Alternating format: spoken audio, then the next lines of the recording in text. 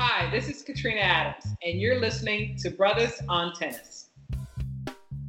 So let's. So Isaac, what's going on with you? What's the latest? What's the good news? Tell me something. Yeah, man, just enjoying this tennis, man. I don't know how many of the folks who are on now kind of was listening to our podcast here, but man, there was some good tennis this past week, bro. Good tennis, real good tennis. So no, while I, as much as I could outside of, doing my little work from home, I was trying to take in as much of as many of the matches as possible. And yeah, man, just it's been good, man. I was really happy for my girl, Sabalenka, again, running off that double, getting the singles and the doubles crown. Impressive. Yeah, very impressive. First time doing something like that. So to me, like I said, I feel like she's laying the right foundation to make her way into that top 10 and really start, kind of taking it to the top players. So I'm very proud of her. Very, very happy to have her on the squad. Well, and I want to make an observation. I really like the fact that we're starting to see more of the top players again commit to doubles. Yes. Yes. Maybe the very top aren't playing, but I think pretty much when you get to the lower top 10 and down, most of these people are playing doubles nowadays. Exactly, man. Yeah, they're getting out there trying to get after it, and I just think it's a very cool thing, very, very cool thing, and I think that she will see that success a lot more often because, again, she's got a great doubles partner in Elise Mertens, who is also, fighting to be up in the top, 20, top 15. So to me, I definitely feel like those ladies are going to be able to pull in some serious hardware on the doubles court. That is for Sheezel. Right. Sheezel. Yeah, man. And one of the things we learned last week is that Coco Gauff, although she lost in the second round of the tournament, keeping in mind that she won 3 matches in qualifying to make it to the main draw. So she went 4-1 for the week, which isn't bad. Right. She has now achieved a new career high ranking of 47. So this 16-year-old girl is just absolutely doing it. I'm telling you.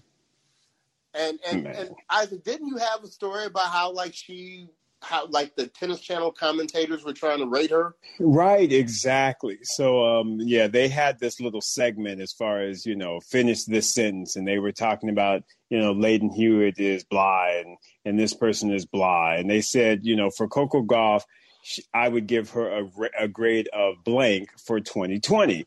And so the Noah Eagle, I think is his name, went to Chanda first and said, so, hey, Chanda, what would you put? And she was like, I'd say a BB plus. And she kind of started going into it and talking about, hey, she's done well. And, but, really the pandemic has sort of, kind of gotten her out of her flow that she was in before, blah, blah, blah.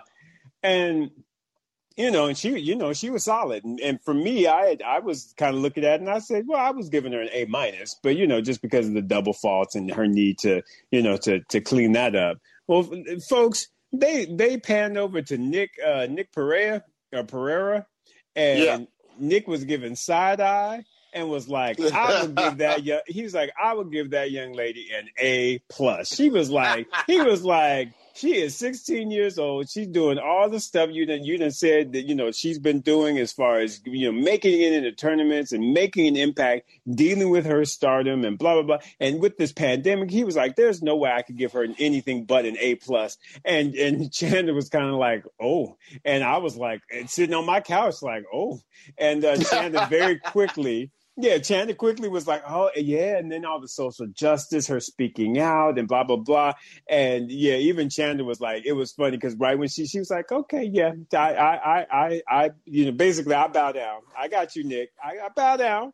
And I thought that was great observation on his part because, again, like we were talking about, Bryce, it's very easy to put all these heavy expectations on the 16-year-old. And it's like, she's 16. Think about what she has done. She most definitely deserves an A+. Right.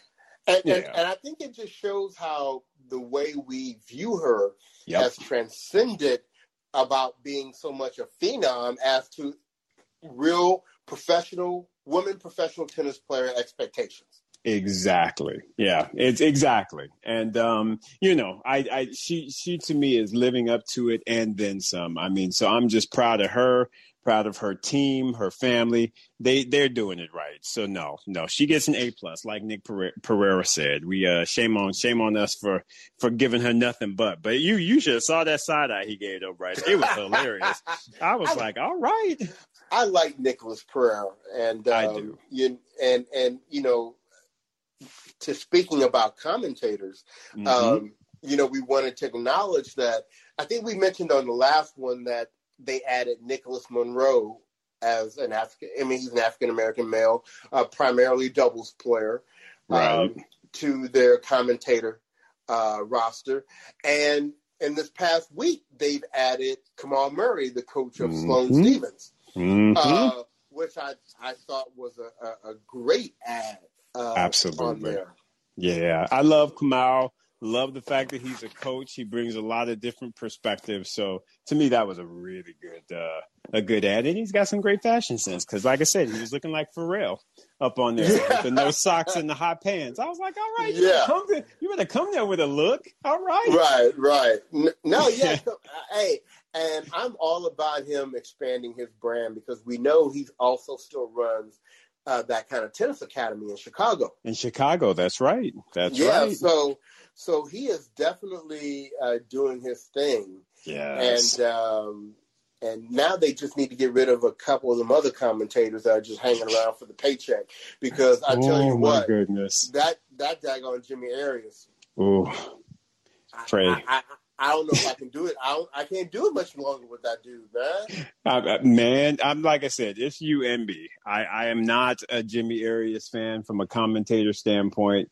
He's dry. He's not a good sarcastic. I don't mind sarcasm. In fact, I enjoy it. I enjoy a little bit of sarcasm because I think Carrillo throws a bit of that in there. Navratilova will throw some of that up in there. But I like their level of sarcasm. To me, his is just like, really, dude? I mean, it just feels unnecessary at times. So yeah, I'm just not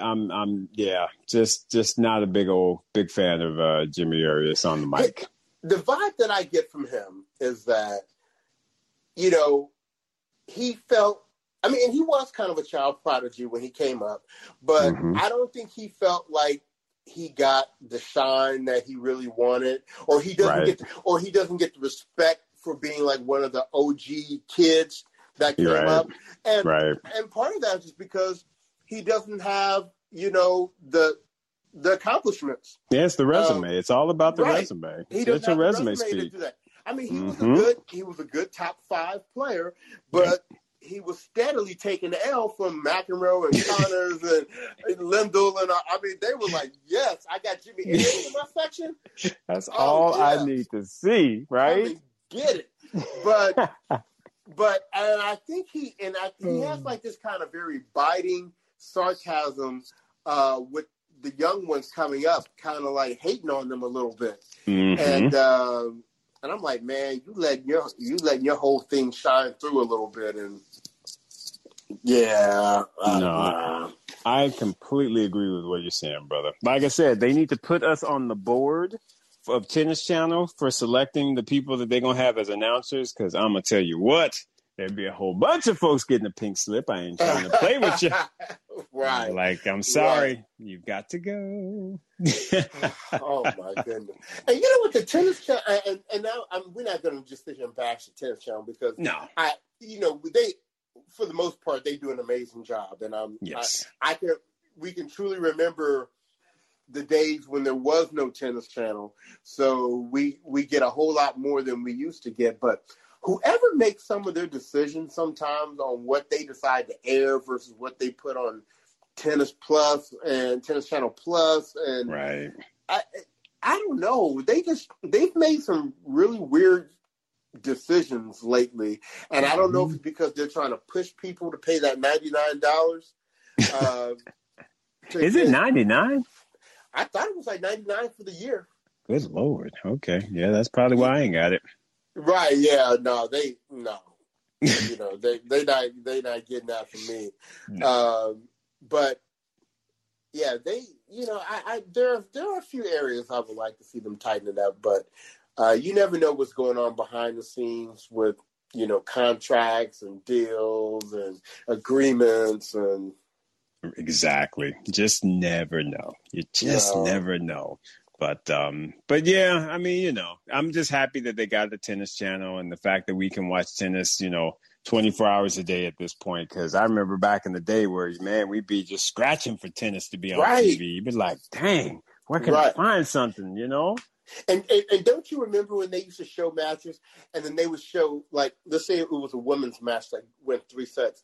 They would show, like, the first set and the beginning of the second set. They would be like, due to constraints with time, we're going to advance this match to halfway in the third set. Like, oh, man, really? Now, that used to piss me off because then you pretty much knew who was going to win at that point then. Because it's like, come on, man.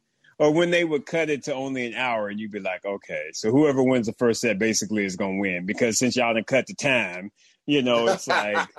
You know, we can add here, people. So, yeah, but no. So we have definitely come a long ways as far as tennis broadcasting goes. So I'm very happy about that.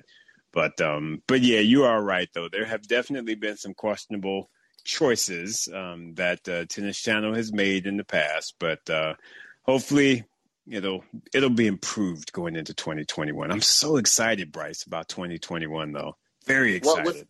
What's got you excited?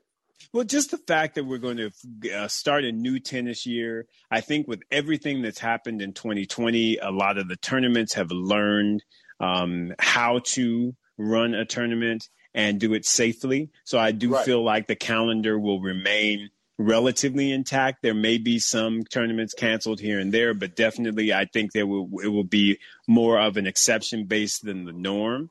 So I'm just really, really excited about having another full calendar of tennis, you know, in really the next 2 months. So we just got, you know, our 2-month layoff, and it's not even 2 months. It's about a month and a half because the guys are playing through mid-November.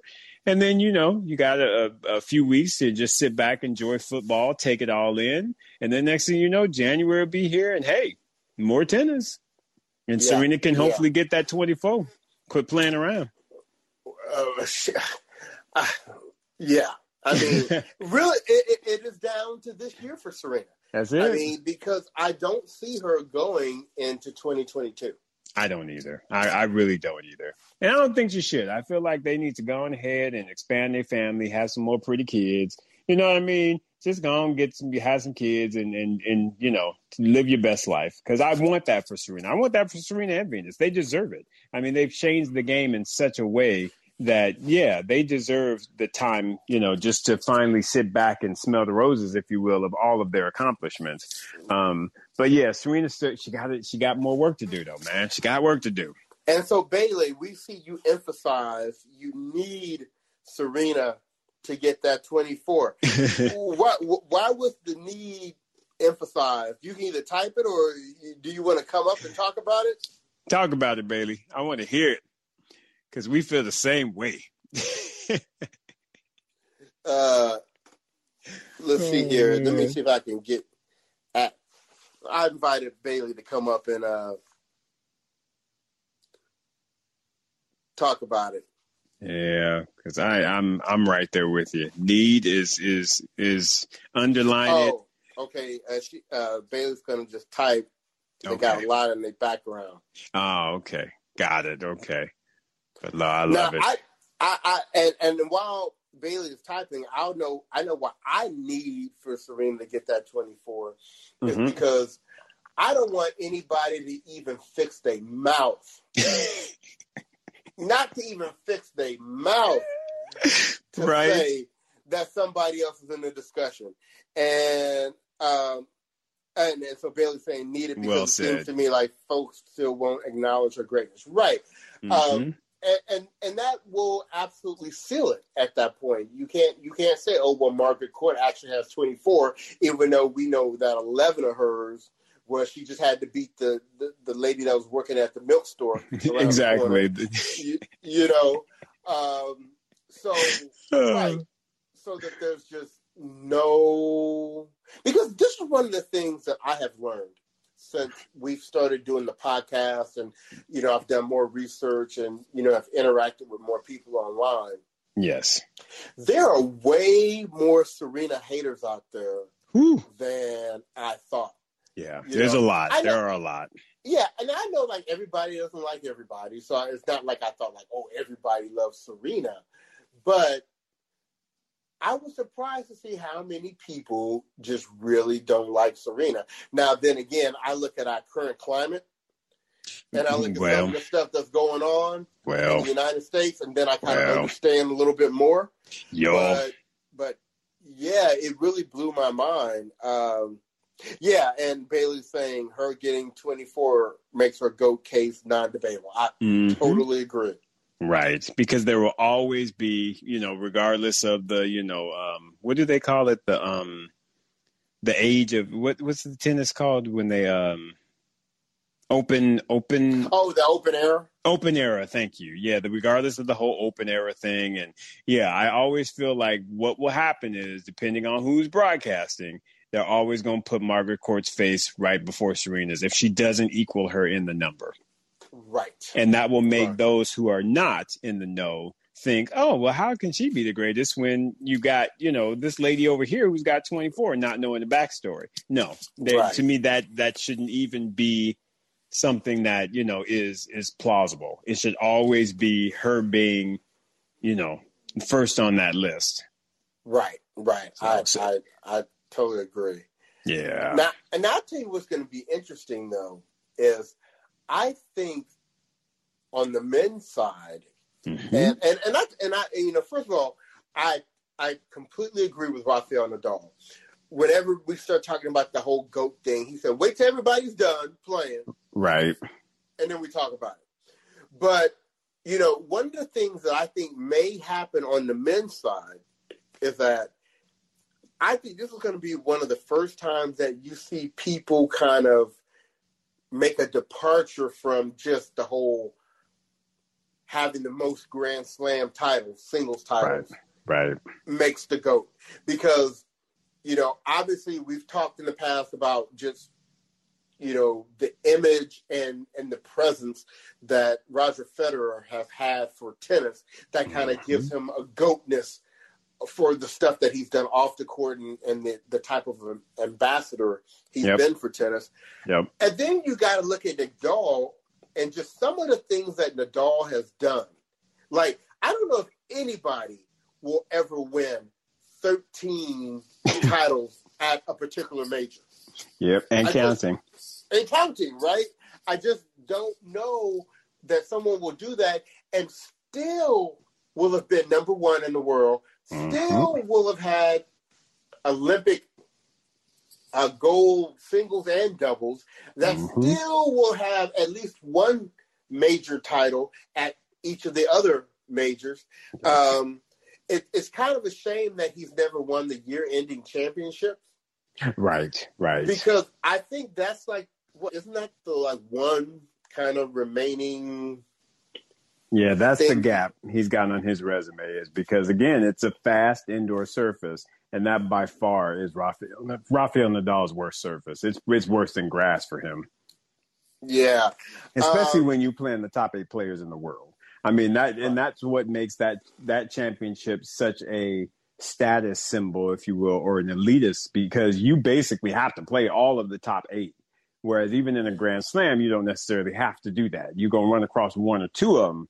But in that tournament, year-end, and a lot of people don't give the year-end championship enough credit for that, is you are playing the top 8 players for that year. So everybody who was hot is coming up in there, and you basically got to take them out and to get the title. So, yeah, unfortunately, it has not worked out well for Rafa Nadal when he has been at the year-end championships. So then, are you one of the people that are of the mindset that the year-end championship should rotate surfaces so that it is more kind of fair? Well, but I would say yes, but at the same time, it still depends, only because someone who is magnificent on clay may make it the year that it's on hardcourt, and then they may not make the top 8 the following year. You know what I'm saying? So it's in that sense, it's never really going to be completely, balanced and or fair across the board. But I honestly would be in support of it rotating, though. I think that having it on different surfaces, different years would actually be a nice, fun, challenge, if you will. How about you, Dee? What do you think about it? Well, I don't know, because I don't know if you have kind of the counter argument that is, well, I want an opportunity to win Wimbledon, but it's always on grass. That is very true. Yeah, that's true. It's the most prestigious of the Grand Slam tournaments, but it's always on grass. But it's always on. Yeah, why don't you put that on hardcourt? Put it on clay. Rotate the Grand Slam tournaments. Yeah, that's probably not going to happen. So that's a great point. Yeah, so you always, I guess, have to kind of wonder, like, when you make a decision like that, what do you open the door for beyond that? But it's not like I'm crying any tears for Rafael Nadal because he ain't never won the championship. I ain't crying no tears for none of the big three, right? Let us be clear. Them bitches got money, they got status, and it's always, honestly, I think the GOATs thing is just going to be, in truth, it's going to all be based on who you appreciate the most. I think it's going to differ by person, because you can make a case for all three of them. Djokovic is going to win more Grand Slams. He's going to get up there in the same numbers as Rafa and Roger, and probably will surpass them. Like I said, I do believe that Rafa's got a good 2, 3, if not more French Opens in him at minimum. So he might be talking Serena numbers by the time he retires. So, I mean, but to me, again, it's really based on, like you were saying, Federer with all of his Grand Slam titles, with his philanthropy, with his just overall leadership and his aura. It's just, and what's the word I'm looking for? His, when you see something beautiful, what's it called? Oh gosh, I can't think of the word, but it's just it's not eloquence, but just how he looks on the court. Just the beauty as to which he plays. That to me plays into the GOAT. I mean, but some people like the rough and tough boxer Nadal come out there and just rough and I'm gonna play every point like it's my last. And to me, that's their style. So it's always going to be something. It's always going to be a judgment in my eyes. I think what they should do is they should forget the whole GOAT thing, and they should just say the best there ever was the big three. I agree with you, bro. I think that's really the only thing that will be legitimate and will bring all of the camps together. Because one of the things that I think people forget too is not only have they amassed these stats that nobody else has been able to get, they've done it while playing against the other two. Exactly. It's so ridiculous. They are just stingy. They like, y'all can't get in the middle of this. Nope. Stay out. You can have one or two. Juan Martin and, Cilic. Yeah. You can have one. Team, you can have one. But don't get greedy. And they let Stan and Andy have their little three. So they was like, all right, fellas, you good. We're gonna let y'all be Hall of Fame. He's like, but everybody else. Exactly. But no, everybody else, you better go and walk away from here. You ain't gonna get up with this. Right. Yes, sir, man. So no, I agree. I think that is well stated, Bryce. Just say it was, big three. It was those guys. And I still love and just oh God, listen, I just love the fact that all three of them came up and just put the smack down on Pete Sampras's record. Yes, thank you. He thought he was big shit when he went out after that US Open. He was like, I got 14. This is my show. I'm going to be the man forever. And those three came along and was like, bitch, anybody scared of your little record? You got that little dinky 14. And Nadal like, bitch, I'm gonna get your 14 at one damn tournament. Get out of here. I'm not scared of you. Sorry ass. Ooh, I can't stand Pete Sampras. Can't stand him. I know. I mean, I totally agree. I mean, because I remember when he won that, they were acting like that record was never going going to be broken. Right? I mean, like, it was golden. Like, he got this. He is just the best of all time and blah, blah, blah. I was like, Pete Sampras ain't doing nothing solid. they were talking about him today, and they were saying the one record it looks like he's still going to be able to hold on to is that finishing year number one, yep. 6 years in a row. That's right. That's his claim to fame. Hey, he can have that. He can have it. And I still wish that he didn't do that. Oh, my goodness. Because I wanted Pete to be relieved of all of his records. Mm-hmm. Well, I tell you, like I said, what messed it up was Juan Carlos Ferrero. Because if he had beaten Andy Roddick in the U.S. Open final in 2002, Roger Federer would have been the year number one. Because he got it immediately in January. He became number one in January of, I believe it was 2003 or something like that. And pretty much never relinquished it. So he would have actually had, I believe, 6 in a row if he had that one. Because he's got 5 in a row. That's right. Right. He would have had 6 had he gotten that year in number one. But again, because Juan Carlos Ferrero did not beat Andy Roddick ended up being number one and Federer was number 2. And you know something else? I was listening to I think it was a podcast or another discussion. I think something else that people forget too is that you have to give Roger some major props because Roger was around playing and having his heyday before Djokovic and Nadal. Yeah, exactly. And the fact that he's still around and a full-on legitimate member of the Big Three. Yep. You know, at this time, he's playing in his plus years while, you know, I think Nadal just kind of crossed over into his plus year. And Nadal, and Djokovic is, probably coming out of in his prime, Yeah, because I think, is Fed like 4 years older than Nadal and 5 Djokovic? Yeah, something like that. Yeah, because I think Djokovic is like 33 or 34, and I think, Nadal's either 34 or 35. So, you got to take that into consideration as well. Yeah. Absolutely. Oh, okay. We got the big man up here. Howard, how are you? Yo, what up, Howard? What up? Happy Monday. Yes, happy Monday. I love it, my man. How are you? I'm good, and it's great to hear from you because I'm here with news. Oh, we love news. Give us the scoop. Let me give you the scoop, gentlemen. Tonight at 9 p.m. Pacific, but really tomorrow. Don't tell anybody until tomorrow. Locker Room is going live on the App Store. Nice! Y'all heard it here first. Heard it first on Brothers. That's right. Bailey and Kelly Mack. Well, I guess you knew. But Bailey. She knew. Right? She knew. I love it. Well, congratulations. That is awesome. Man. Yeah. That is great news. Congrats to you, because you know what? When these tennis fans get on the platform, finally, there's a high likelihood that their first exposure to what a good conversation on tennis is will be a conversation with the brothers. Hey. Yes, we are looking forward to it, and we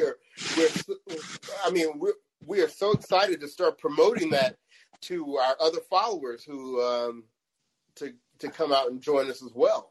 Absolutely. So now we can start to have some bigger conversations. Hopefully you'll get more interaction. And I see my guy Bailey Caldwell in the crowd too, who I've noticed is one of the biggest WNBA voices on Locker Room. I love it. It. Now when people get on, he'll be their exposure to WNBA rooms. So I think this is beautiful.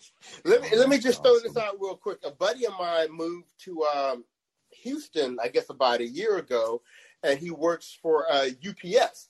Okay. And he sent a picture about 2 weeks ago. He went to deliver a package, and it was Tina Thompson's. Damn. House. Oh. And he actually took a picture with him. What can Brown do for you? Yeah. So that's my little WNBA story for the week. Love it. Love it. That is awesome. So I'm going to hit you for some more data then. So absolutely. We're going live with the App Store, which is amazing. Is there any more information on the time frame for the Android? It'll be a couple months, but we're working on it. Okay. But at least in the short term, you'll get your Apple friends on here. Yes. We'll get that soon. We'll get Android soon. Awesome. That is wonderful news. So you'll have to let us know, if there's a way that you want us to help promote that. Well, you're going to see it on our Twitter, which you guys follow. So we'll have a tweet tomorrow. I'll love it if you could retweet it. And you're also going to see that that Axios Sports Business Journal is going to write a story about us. So go ahead and write it. Yeah, go for that. Nice. Awesome, brother. Awesome. Nice. Yeah. So at what point are you delivering Serena to us? Hey. Sir, I'm actually working. I don't like to make promises, especially this is a recorded locker room, so I can't say anything. Oh, gotcha, right. But Nice, if there's one thing to be true, is I never stop working for the brothers. Never. Oh, that's right. That we know that. That's right. We appreciate that fully. Absolutely, man. Yes, absolutely. So that is good news. So okay, so I don't know, Isaac, if this means now that my mom's gonna start jumping on. Oh, all right. I know Mama Nancy gonna have a few things she want to say. So listen, y'all better be ready. I'm ready. Well, all right, guys, I'm gonna hop off, but just good to see you and hear from you. And I wanted to let you know that firsthand. Great, thanks a bunch. We really appreciate it. Howard. Yes, sir. Love you guys. Bye. All right, you too. Later.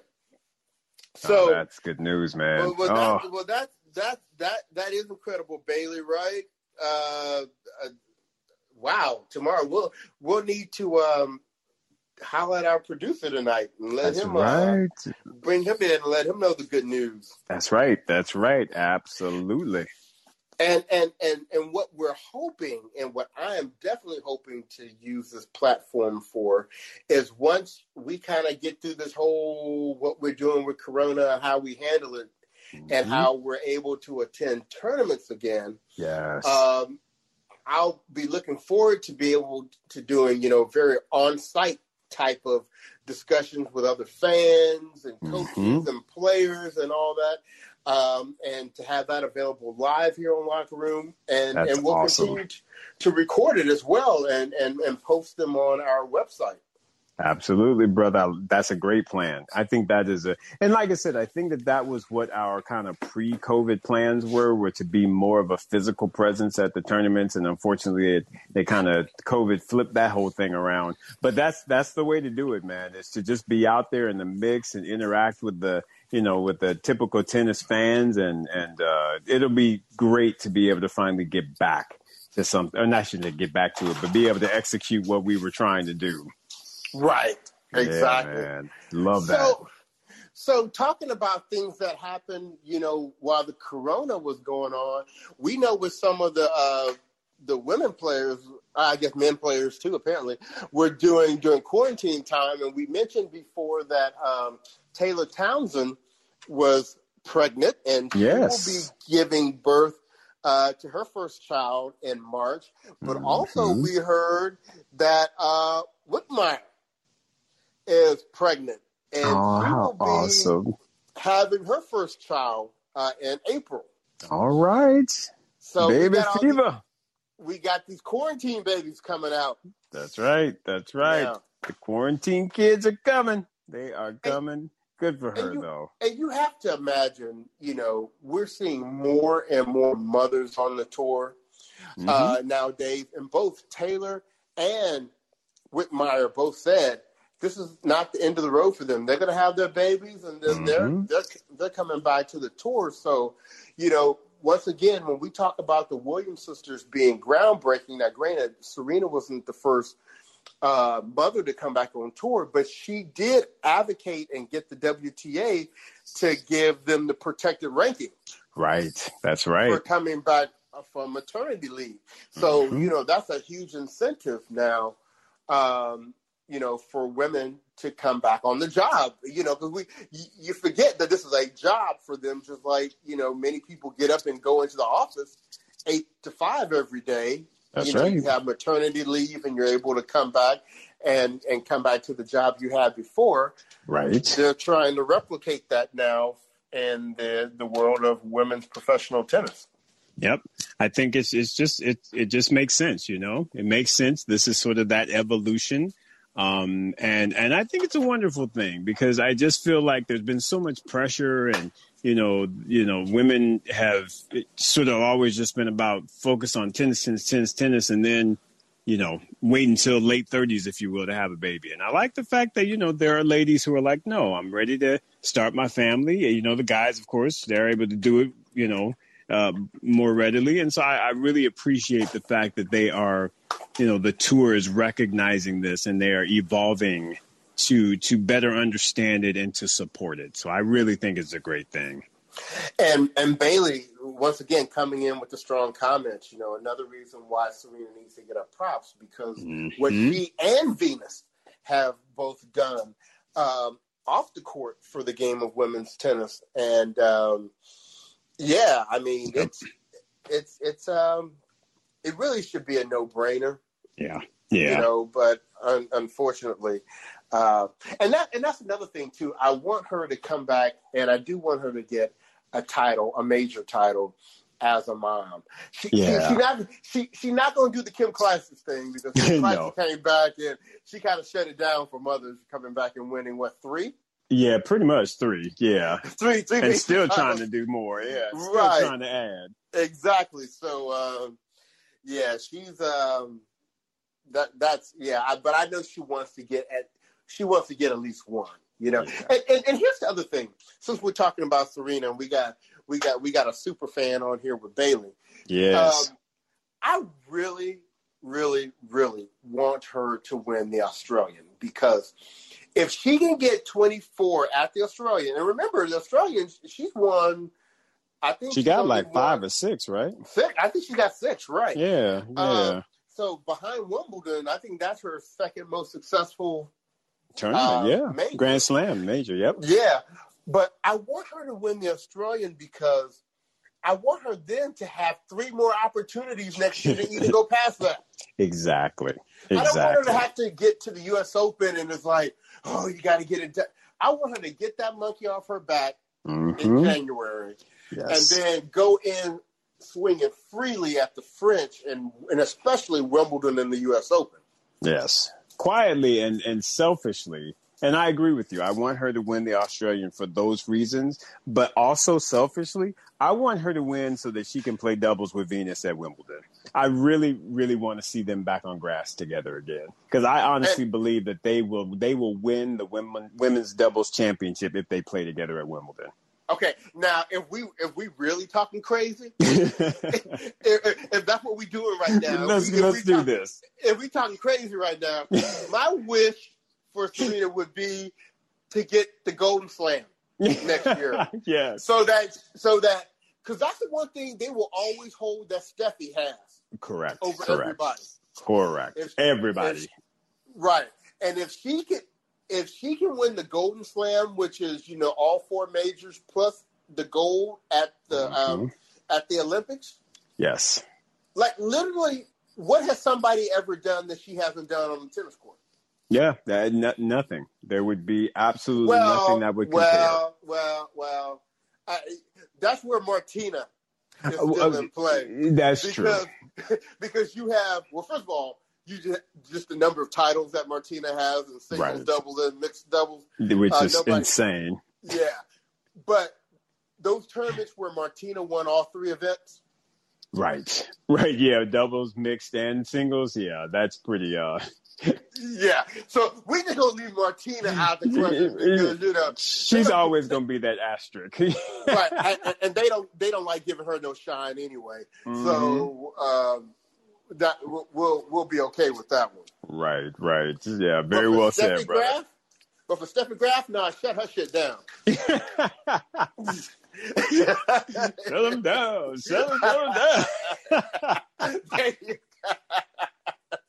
Exactly.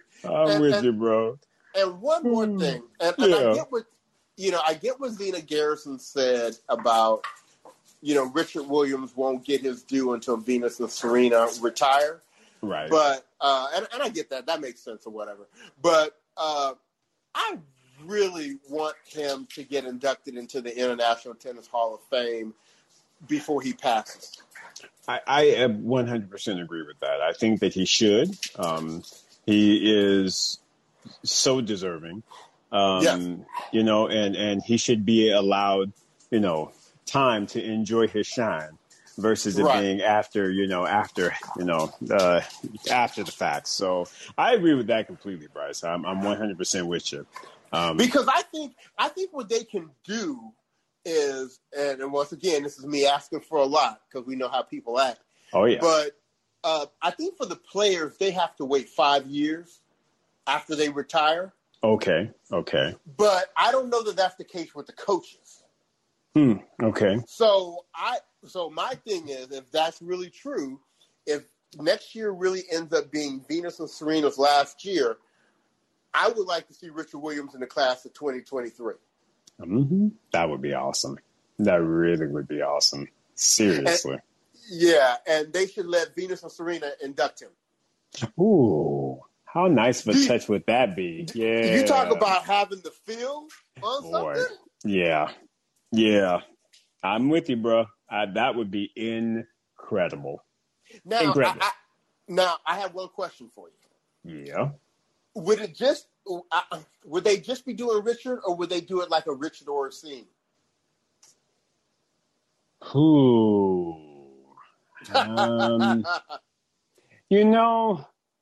I think it probably would be just Richard, even though Oracene is, she'll be fine with it. She's part of the camp. She's fine with it. She was off. She give her blunt. She'll be all right. You're so wrong for that. You're so wrong for that. But you know what? I love me some Oracene. You ain't got to give her one. Yeah. She's like, baby, I come packing. What you mean?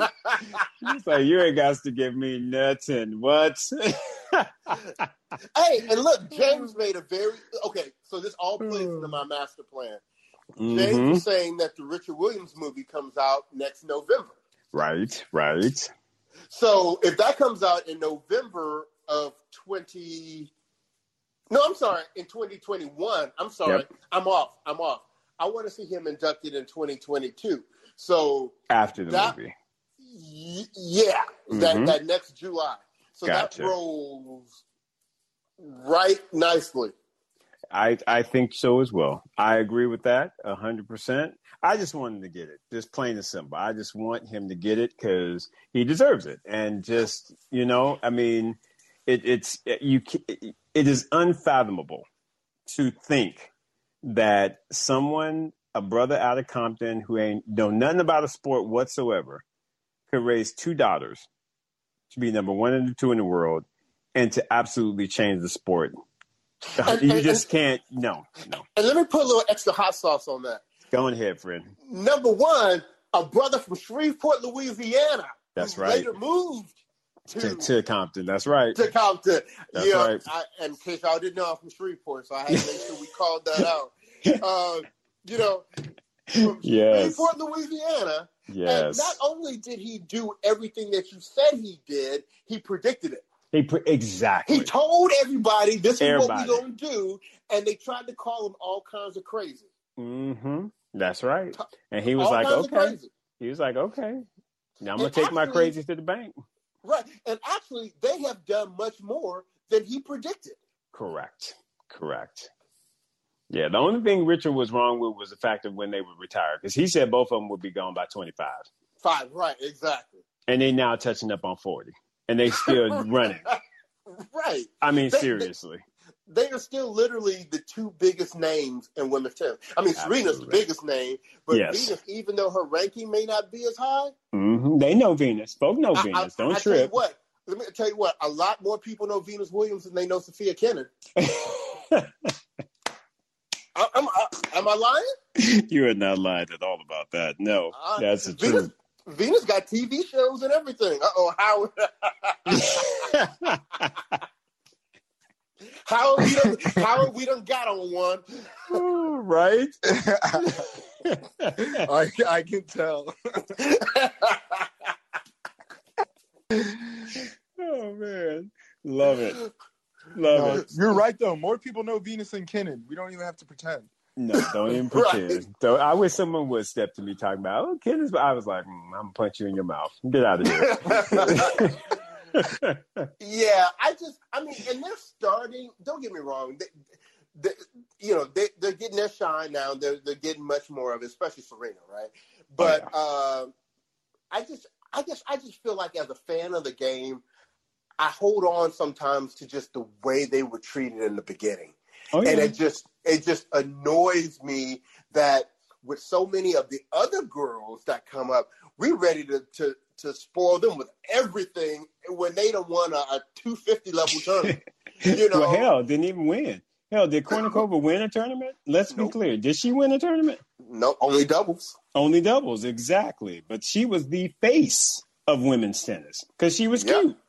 I mean, that's, she fit all the qualities. Check the box, check the box, check the box. And Serena and Venus did not. And they did it their way. But that is how they changed the game. They changed the image. They changed so many things that it's just, I'm sorry. You just, that story is just, it's one that is just, it just, like I said, gives me chills every time I just think of all of the things they've done. Go ahead, Howard. When you think of the ways that our girls have been disrespected over the years, like what stands out to you? Is it Indian Wells? It's Indian Wells? For me, that's where it always starts. When I think about it, that's always the first one that comes in my head. The fact that you are in your own backyard. You are in the United States. You are in California. You are in your backyard. To have a crowd boo you to the point of, to me, no. Because you're black. Just because you're black. Just because you're black and you're a tennis star.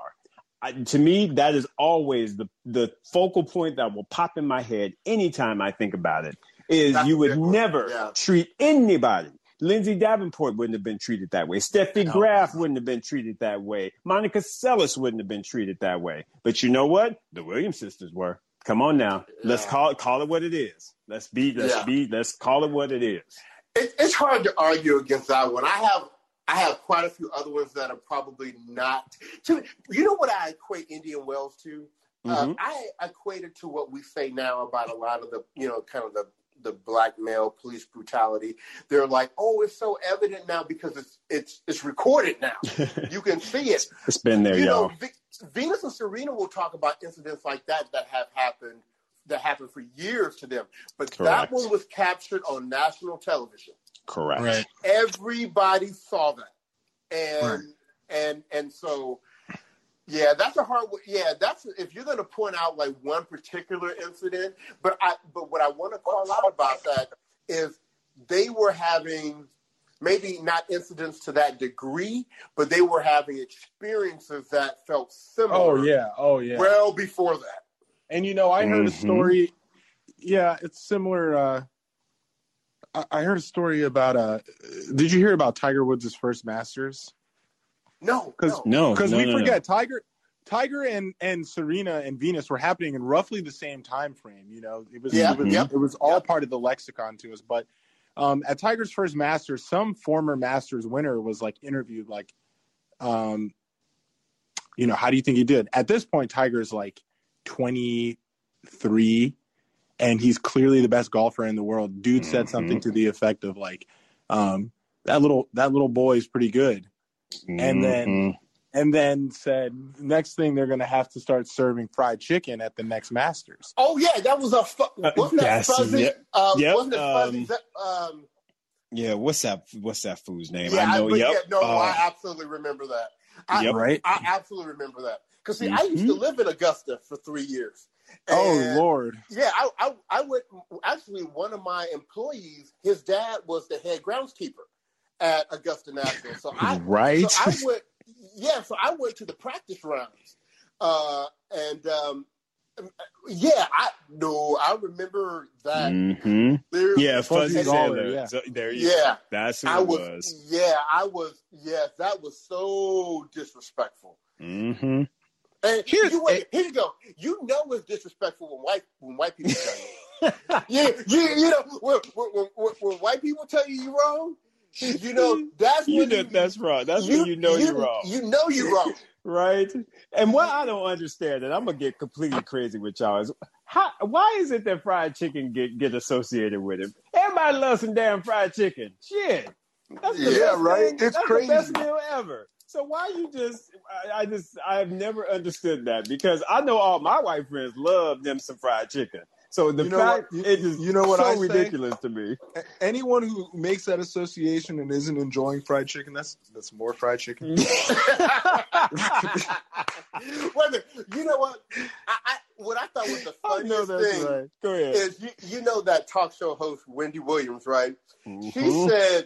She said when she was getting ready to become on TV, she said she loves watermelon and she loves fried chicken. But she said those would be two things you will never see her eat on camera. Like in public, yep. Yeah. Yep. Who said that? Wendy Williams. She's a host or TV like host. I know Wendy talk show host. Yeah, you know Wendy Williams. Yeah, when I'm home, my mom's always listening to her bullshit. But she was like, let's be clear, I love both of them, but you will never catch me on camera or on film. Yeah, because it's the stigma. Yeah, it's right. That whole stigma around it, because it's just, I don't know if I ever told you this, Bryce, but like Amy, my niece, Amy will not let she was like, do not buy any of my children monkeys. I do not approve of any monkeys in my house. She will not. Okay. Amy, that's one of those things for Amy. And it just goes back to, the whole racial thing and no, do not bring a monkey to my niece. She will look at you with some straight side eye and make you take that thing right on out. Not even Curious George. No, not even Curious George. She's like, no, Uncle. I was like, for real, Ames? She was like, no, Uncle. That's not going down. And it's deep like that for some folks, man. And so I attribute the fried chicken and watermelon, Wendy Williams not wanting to do it on camera. It's just a stigma that has set with folks. Let me say on a related note, just to put into perspective the differences in approach and the nature of the challenge that these stars faced. At the same time that Serena and Venus were rocking the beaded braids, and basically becoming the first black voice or modern identities in tennis, right? Yep. At least on the women's side in this era, Tiger Woods was saying Coblinasian. Yes, right. I remember that. You remember Coblinasian? I do. Yep. I do. Coblinasian. So it's just interesting because, I think for a while there, Venus and Serena were black heroes. Now obviously they're larger than life. Now we can't even claim them. Now they've got to the point where America claims them. They've been stolen from us. They got stolen from us. Michael Jackson, the Williams sisters. We lost them in the racial draft, but Lionel Richie. I love me some Lionel. I love Lionel. But stolen. But yeah, Tiger said, basically at an early age, Tiger said, screw the brothers. Yeah. Basically. I'm not black, I'm Coblinasian, and I'll leave all that dealing with racist fan stuff to Venus and Serena. Well, but look at it. But he wasn't devoid of it. You have identified, two different approaches, right? Yep. And what Tiger's approach gave him very early success with the whole endorsement. That is true. Yeah. And Venus and Serena struggled with that for a long time. Yes. Well, all right. I want to put that into perspective a little bit because I'm pretty sure that the Coblinasian comment came after the Nike deal. Oh, was it after the Nike deal? It was after the Nike deal because it was after the Nike deal, and he made that comment on Oprah after he signed the Nike deal. And then his first Nike commercial, the story goes that the first Nike commercial ever for Tiger Woods was the Hello World commercial. Do you remember that commercial? Mm-hmm, I do. Mm-hmm. Tiger Woods, he says, "Hello World." Then they did this other.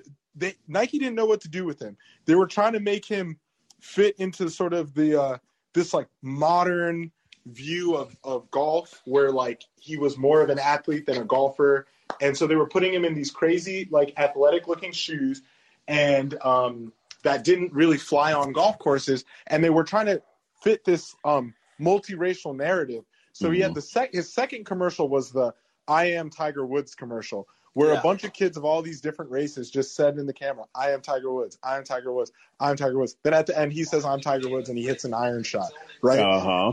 But then they finally realized that all of these, and then he said "Coblin Asian" on Oprah, and that just pissed the black community off, because the black community was repping Tiger. I was like, what? And then they were like, wait, you're in on this multiracial stuff? Like, you're black to us.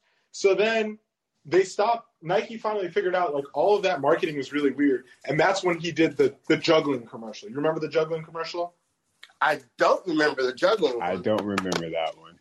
The juggling commercial was when Nike figured out how to actually market Tiger Woods. So the story goes, they were there filming a commercial for his third commercial, which was you've probably never seen it before, but it's a commercial where basically he's at the driving range and there are like 30 people lined up behind him at the driving range, and they're all hitting independent shots.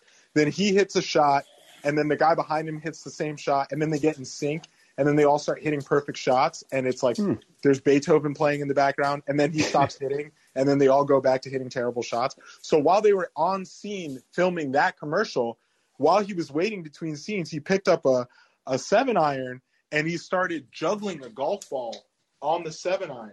Oh, yes. Oh, yep. wow. Yeah. Okay, And then the director was like, yo, that's a fire commercial. Like, or that's cool. Like, that should be a commercial. So they filmed him doing that. And that became his first ever hit commercial. And then they realized, like, instead of trying to make Tiger fit some broader world peace narrative, we should just, like, let him be weird Tiger. And that's actually interesting. So You know what's funny is, it was funny how when they were initially trying to make him and like Roger Federer be like best friends, and they would show up at each other's events and all that, and Nike was behind that. And then when his wife took that iron across his mouth in the car for trying to be Ron Jeremy, Roger Federer ended that like. Yeah, he was like, nah, pimp. Sorry. Now what they've done in this comeback of Tiger Woods, they've paired him with Nadal. Yep. And now you see him in Nadal. Is that right? Yes. Because let me say, the other day on tenniswarehouse.com, they had a Nadal x Tiger Woods collab shoe. And I was I was just browsing like to see if new colorways came out. Exactly. Of our shoes, Bryce, the ones we have. Right. Well, because I'm telling you, Roger was like, I'm out. I'm not having that affect my brand. And Rafa want to have everything Roger had. So he was like, I'm good with it. Yeah. I'll take my chance with it. Absolutely. Yeah. My goodness. That was a good conversation. Yeah, that's I'm super deep right now because I was recently going on a little Tiger Woods history deep dive. Because to me, of all athletes that have ever existed in my lifetime, he was by far the best and the most electric. I mean, some of the stuff he did on the golf course just makes no damn sense. I know. Yep. Did I tell you the subdivision I live in is called the Tiger Track because the house he grew up in is on the street behind me? You did it. Yeah. So that house is there, and his mom used to work at the credit union that I used to work at. Oh, and wow. So there's pictures of her. Actually, I know a lady who gave Tiger a set of like kids clubs when he was like 3 years old. Oh wow. Yeah. Is she getting her Nike royalties? No, she's still working at the credit union. What's crazy to think about, the other thing I'll say is that on one hand, it's easy to say that, these big companies are racist, Right. Because they are, because Venus and Serena did struggle to get sponsorship deals very early. But to be fair, Nike gave Tiger Woods $40 million at a time when like that deal that's like he got like the LeBron deal, the second LeBron deal as like a kid before he ever played a single round of professional golf. Like Phil Knight, the story goes Phil Knight was or Tiger was playing on the amateur tour and he was still at Stanford and he was playing an amateur round at a course called Pumpkin Ridge outside of Portland near Nike. And so Phil Knight just pulled up there to the tournament with a couple executives and a check and said, you know, we want you to be a Nike athlete and trust me, we'll figure it out along the way. And they gave him $40 million right there. Wow. That is awesome. But there's one thing we can't ignore either, because you got black and then you got black. Right. So that's very true. That's why I brought this up. Because I want you to speak to it. Because is that what happened? Because Tiger was like, oh, he's black, you know. but you know, Serena Venus was like kind of lock your car door black. And so that was a whole different ball game when it came to putting out endorsement money. That is the truth. Yeah, them beads is what did it, man. And the beads were not helping the story. Isn't it crazy to think that like beads were considered so black and offensive? Like my little sister when we were growing up had beads, and I was like, that's like the most dainty, girly thing possible. Mm-hmm. But from the eyes of the white market, that's like super black and that's not cool. And then the crazy thing also is like thinking about how you could have such a negative judgment over someone with the physical stature of young Venus was like a little twig. Like, what are you mad at? Right, you know? right, like, right. Like, it's just crazy how deep-seated that racism was. And then the last thing is to complicate this a little bit is that it seems like it's a game of sort of racial relativism because on one hand, Tiger was both not black enough that Nike felt comfortable giving him the deal, but also black enough, or in the words of many, many Nike executives in the immediate time after he got his deal, he was, quote, more athletic looking than any golfer we've ever seen. And you can even say that throughout every one of their briefings. They did a shareholder call after they gave him the deal when Wall Street said, you're crazy. You gave this 20-year-old kid $40 million. Like, the marketing people at Nike are crazy. And they kept saying he's the first time that we get to approach golf from an athletic perspective. Like, and to me, that just says he was black. You know what I mean? Right. That's what they were trying to say. And you know what's interesting? There's kind of a comparison there even with the tennis, because for a while, they solely referred to Venus and Serena as their athletic ability and having this power game. And they were these brutes on the court. And Chris Everett. And it wasn't until... Did you say roots on the court? No, brutes. Oh, okay.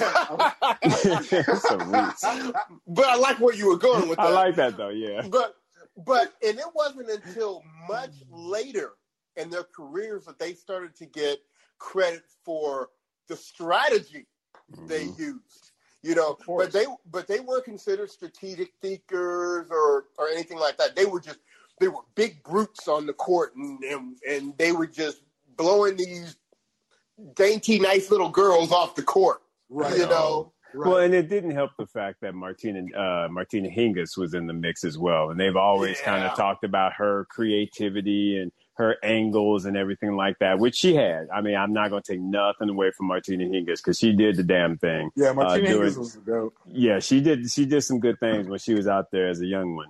But yeah, I mean, it just kind of speaks to that. And like I said, fellas, I mean, we have to remember, we're talking about Tiger Woods, who's a lighter-skinned brother, and you talk about the sisters. Again, you cannot also take away from the fact that it's also gender. Don't forget about the gender piece as well.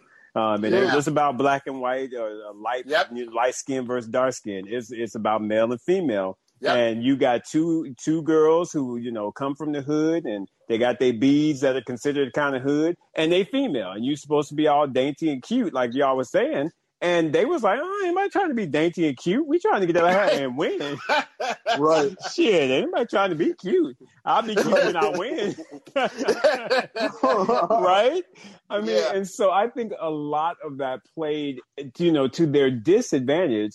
Similar to the other ladies that came before them, you BJKs, your Martina Navratilovas and all of them, is because they weren't seen as being dainty and cute. Chris Evert was, and that's why she got awarded a lot of the stuff that she got.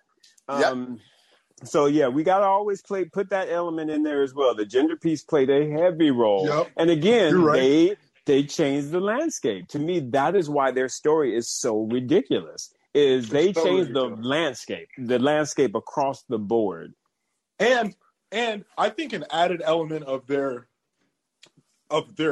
prowess and how impressive they are in both cases is the how do you put it? The predetermination that sort of occurred in their careers, right? Yes. Here's Tiger Woods. Your dad tells you at the age of 2 years old you're going to be the best golfer in the world. He literally tells you that. Yep. And he puts a club in your hand. And then he raises you in Southern California, and you become, without a doubt, in my opinion, the best golfer to ever play the game. And then in the case of Richard and Venus and Serena, your daddy starts teaching you how to play tennis when you're 6 years old, and he doesn't stop. And he tells you you're going to be great one day. And then you become the greatest, female tennis player ever, and her sister. That's incredible. And the other thing that I want to throw on for Richard is, at least with Tiger's dad, he played hello golf, right? That's true. Richard didn't even play tennis. Richard learned it from a book. Yes. Learned it from a book. Yeah, I mean, that's crazy. That's insane, right? That's crazy. That's a legendary daddy. But, and I was telling Kelly this the other day. It's like, because in my deep dive, I was reading a lot about Earl, and then I was starting to understand a little bit more.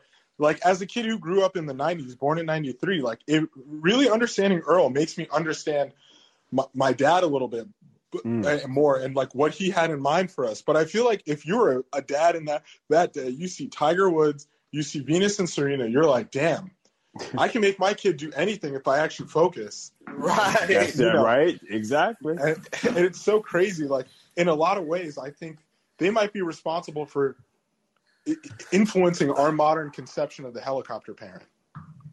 Of the what? The helicopter. Yeah.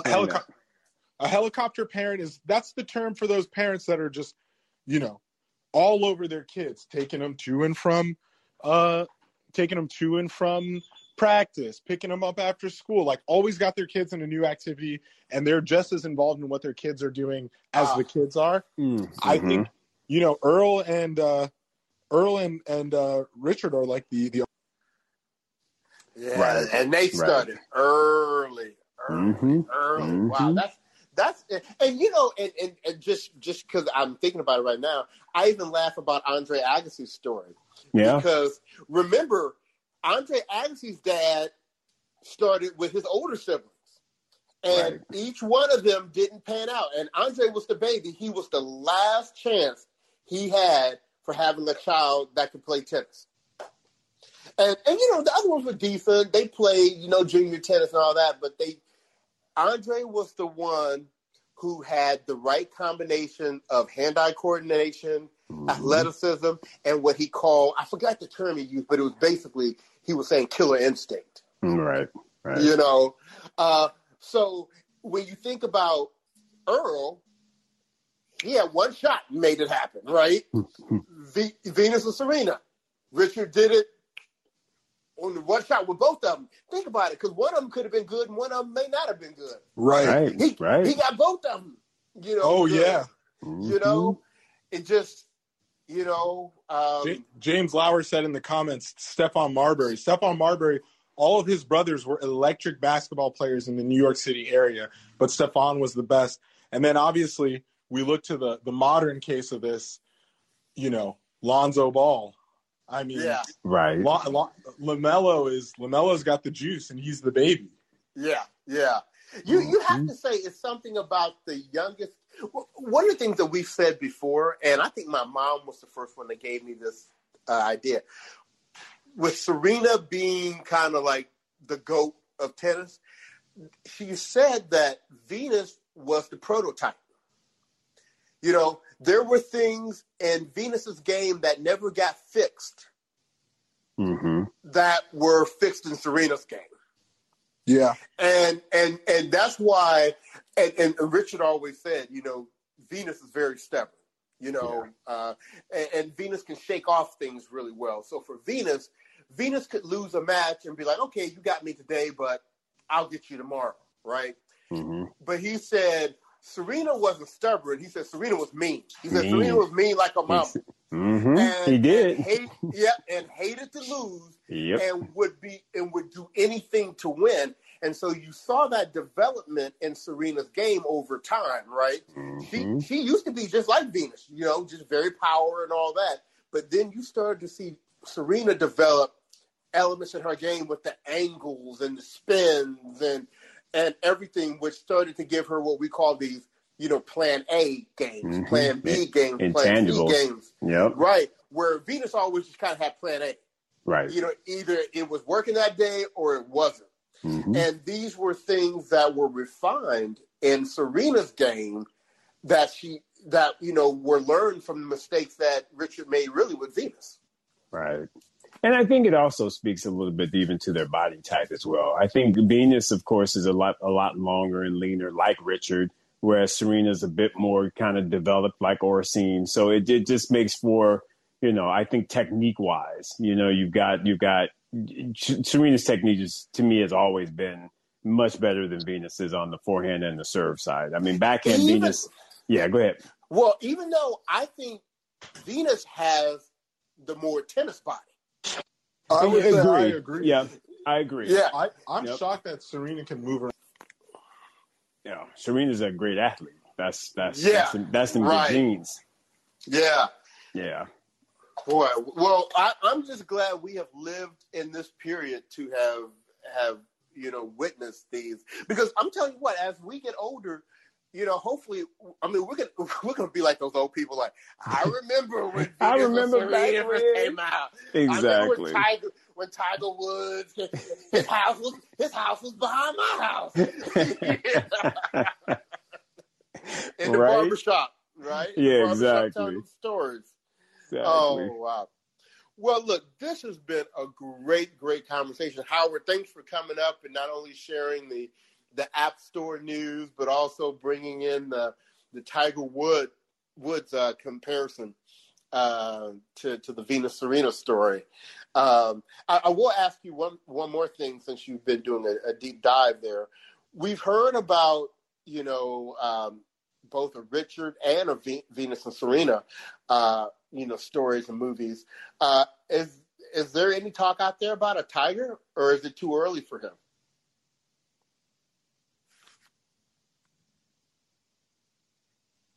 You're on mute. Sorry. I was on mute. You said, is it time for a Tiger movie yet? Yeah. Have you heard anything about a Tiger movie or an Earl movie or? Oh my gosh. Let me just say, I would be so sad if they did the Tiger movie and made it about Earl. It should be about Tiger, because Tiger's a freakazoid and Tiger's life is just crazy. But it's not too early. It's not too early. Because I'm going to tell you what, Earl, it may need to be a different movie so it doesn't take away from Tiger, but Earl got a story. Yes. I mean, Earl's got a story. Earl might have lived in as many places in this world as you did, Bryce. Right. Yeah, Earl has definitely got a story. But you haven't heard anything yet on Tiger or Earl. I mean, no, yeah, I don't. As far as I know, there isn't a Tiger movie. The problem with the Tiger movie, and this is the challenge with people like this, his life story is too long. It's been too incredible. I mean, he was on that TV show at age 3 years old. So it's like, if you want to tell the true lore of Tiger Woods, you have nonstop, straight, progressive action until he turns, how old is he now? 40-something? Until he turns like 40. Like, this is the first time in Tiger's entire life that there's a down period this past 7 years. And even then, even if you wanted to tell the story of the down period, you'd still have to fuck that up because last year he won the Masters, you know? Yeah, right. This guy doesn't rest. This guy has been at the top for so long. And even when he wasn't at the top last year, he still managed to make for a crazy story. So I think the Tiger movie should actually be a doc. Right. Or the Tiger movie should actually be a limited series. Mini series. Oh, mini-series? Right. Yeah. Like The Last Dance or something. Yep. The Last Dance. I mean, just his dating scandal. It has to be The Last Dance. And that reminds me, his best friend is Michael Jordan. Yeah. Now, and that one was true, right? I mean, versus maybe they were initially set up by Nike, but then they forged. Oh, yeah, 100%. I mean, the story on that one is that Tiger and MJ got along because, well, first of all, Tiger hated the press after his first GQ story where they quoted his crude jokes about, penises, which we don't have to recap here. But then after that, at age 18, he said, I'm never doing a story again. So he hated the press. And apparently Michael Jordan took interest in him because of the level at which he was winning, and Nike put them together at Michael's behest. And then as they became friends, Tiger was like, yo, this is the only guy on earth I can open up to. This is the only guy who's as competitive and as high up in his field as I am. Right. And so that's how they became friends. And even though, Michael's 10 years older than Tiger. Mm-hmm. Yes, sir. And that's where there was an opportunity, you would think, for some good mentorship, It would be an opportunity for good mentorship. Instead, it turned into those two and Charles Barkley hanging out at strip clubs and casinos. Wait a minute, that's a form of mentorship as well. That's mentorship. Don't trip. That's a form of mentorship. Listen. Hey, shit, mentor me. That's hilarious. That's what they did together. That's the story. Is they just went to strip clubs and casinos together. Lost millions of dollars on the golf course to each other because Michael Jordan loves golf and he's crazy. Yep. That sounds like a pretty fun. Yeah. Absolutely. I mean, they both had drama, serious drama in their lives, and that's true. Wow. So, well, okay then. Well, this has been a nice long extended edition of Brothers on Tennis this week, but featuring Brothers on Golf. I know. Well, there's an association between the two, so that's right. That's right. But we appreciate you, Howard, for coming up and chatting it up with us this week, and we'll probably have to put this one on our website. Oh yeah. Yeah, exactly. I love it. See you on the App Store tomorrow, gentlemen. Hey, yes, absolutely. We'll be out there. Yes. All right. Well, Isaac, any final words you have for this week? This was a good one. This was a good one. I think we got pretty deep on this one, which is cool, man. Good talk, and hopefully the folks out there are, enjoying themselves, and that you have a good rest of your week. All right. Well, thanks everyone for joining, and we'll be back here same time next week, 6:00 p.m. Pacific time on Locker Room. Everyone have a great one. Take care.